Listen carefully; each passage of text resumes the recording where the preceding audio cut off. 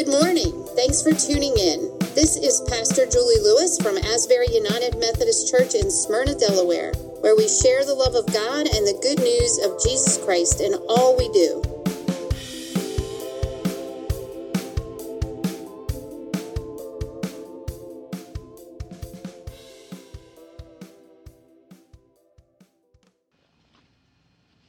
Good morning on this Easter morning. He is risen. He is risen indeed. Thank you for joining us. My name is Pastor Julie Lewis, and we are at Easter morning, Resurrection Sunday. Our reading for this morning comes from Psalm 118.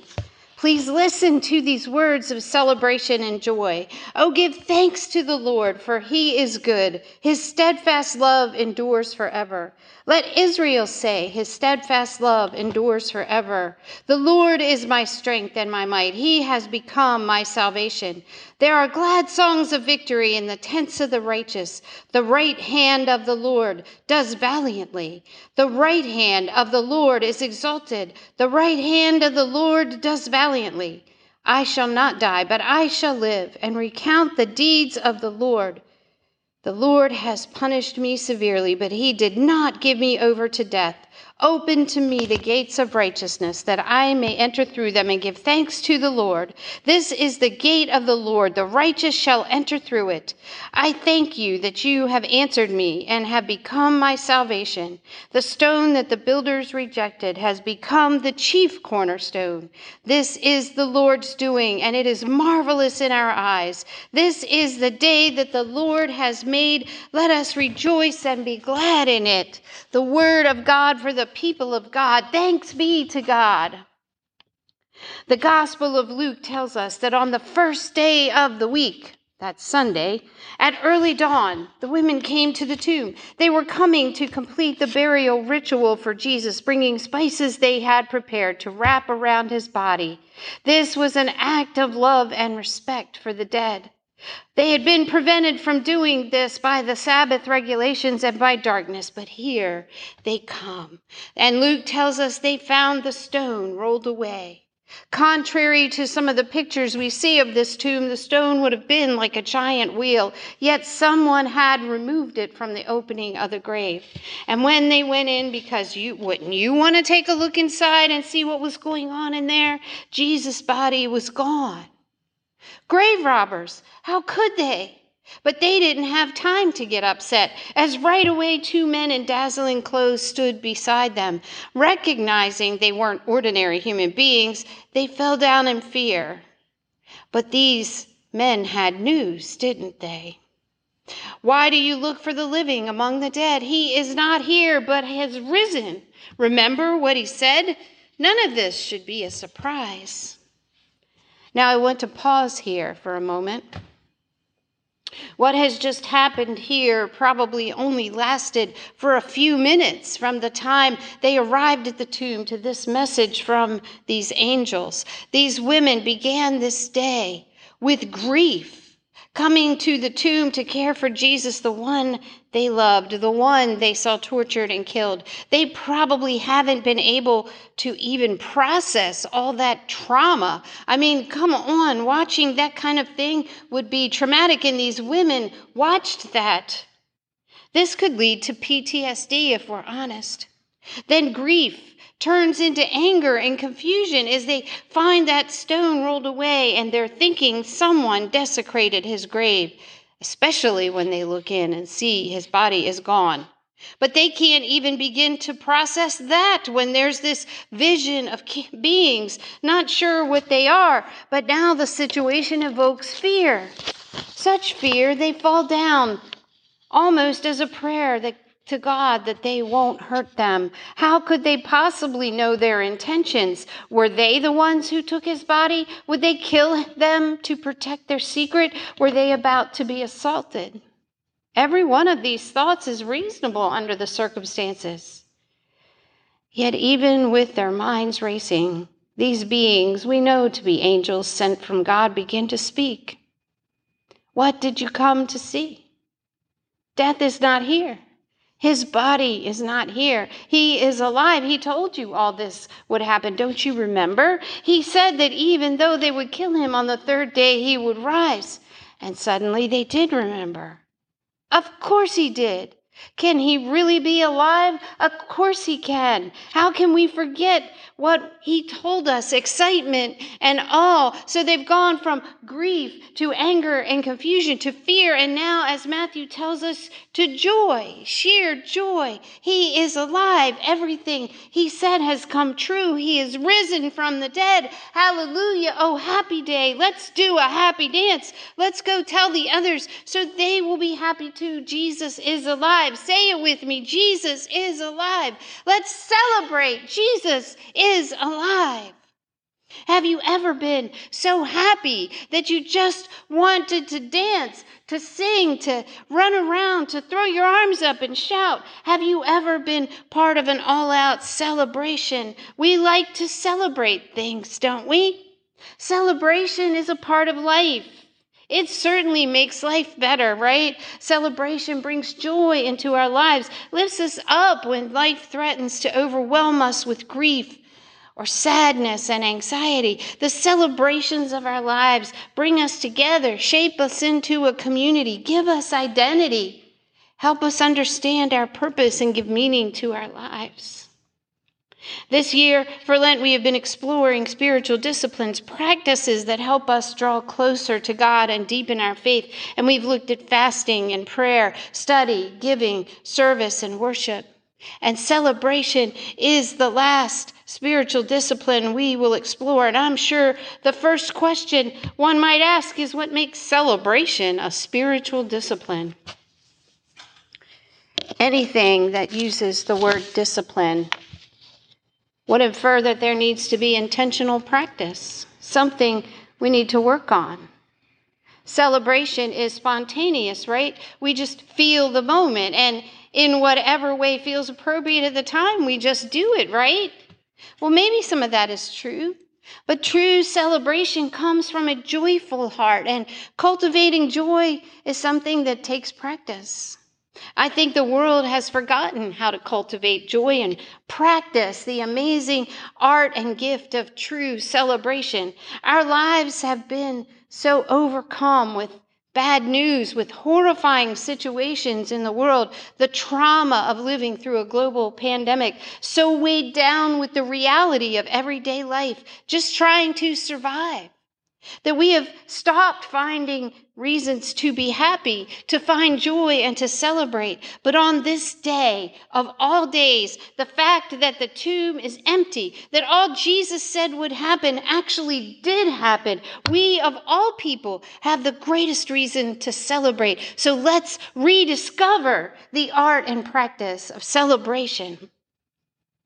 As Christians who believe in the truth of the resurrection of Christ, what exactly are we celebrating? Psalm 118 gives us help with that. Give thanks to the Lord. Why? For he is good. His steadfast love endures forever. We celebrate because we are grateful for the goodness of God that flows from his unconditional and unending love for us. How can we be sure about that? I mean, come on, how do we really know? Well, just having an empty tomb doesn't mean much unless we understand how we got here. Or in other words, as Paul Harvey used to say, the rest of the story. From before creation, God loved us. We were created out of the steadfast love of God, God the Father, God the Son, God the Holy Spirit. And when our love failed, God remained faithful, making a way for his love to watch over us, make a way back to his perfect love. The Bible is the story of God's love for us. Although we might not think so, all through the Old Testament, the history of the Israelites, now known as the Jewish people, the physical ancestors of Jesus, we read how God's grace, his steadfast love, never leaves them, never leaves us. No matter how bad the world turned, God never left us, had a plan to restore us, to help us overcome the sorrow and grief of this world. And that plan was Jesus, God in the flesh, to experience life just as we do, to show us how to love extravagantly, just like God does, and then how to have abundant lives here and now, lives full of joy.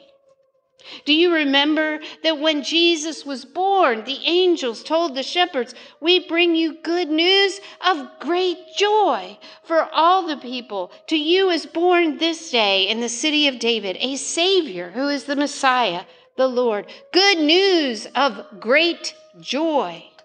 This was the beginning of Jesus' life on earth. Then when Jesus began his ministry, preached in the temple, reading from the prophet Isaiah, saying, "The Spirit of the Lord is upon me, because he has anointed me to bring good news to the poor. He has sent me to proclaim release to the captives and recovery of sight to the blind, to let the oppressed go free, to proclaim the year of the Lord's favor." Jesus was ushering in the year of Jubilee, a year that came once every 50 years when all debts were canceled, property returned, and slaves set free. It was a universal celebration of freedom and restoration. Jesus came to set all things right and to give us a reason to celebrate. Good news of great joy. The Lord is my strength and my might. He has become my salvation. There are glad songs of victory in the tents of the righteous. We love to sing at our celebrations, right? All through the Bible, the people sing when they are celebrating. Miriam sings with the women after the crossing of the Red Sea, the Exodus. David dances and sings before the Lord after defeating their enemies and praising God for his goodness. Mary sings when Gabriel gives her the good news about the baby. And to be sure, every time they sing of a God who saves, who lifts up those who find themselves in dark places, who can't dig themselves out of the holes they're in, like the places we all find ourselves at one point or another. Those times when we feel it impossible to find joy or a reason to celebrate anything at all. And maybe that's you right now. Maybe you're the one in a dark place where there seems to be no way out. Joy? That's impossible. Celebration? I need a little hope first. Something to celebrate. So where do we find that way out? That hope? Our psalm says, "Open to me the gates of righteousness, that I may enter through them and give thanks to the Lord." Well, that tells us a couple of things. First, there is a way out.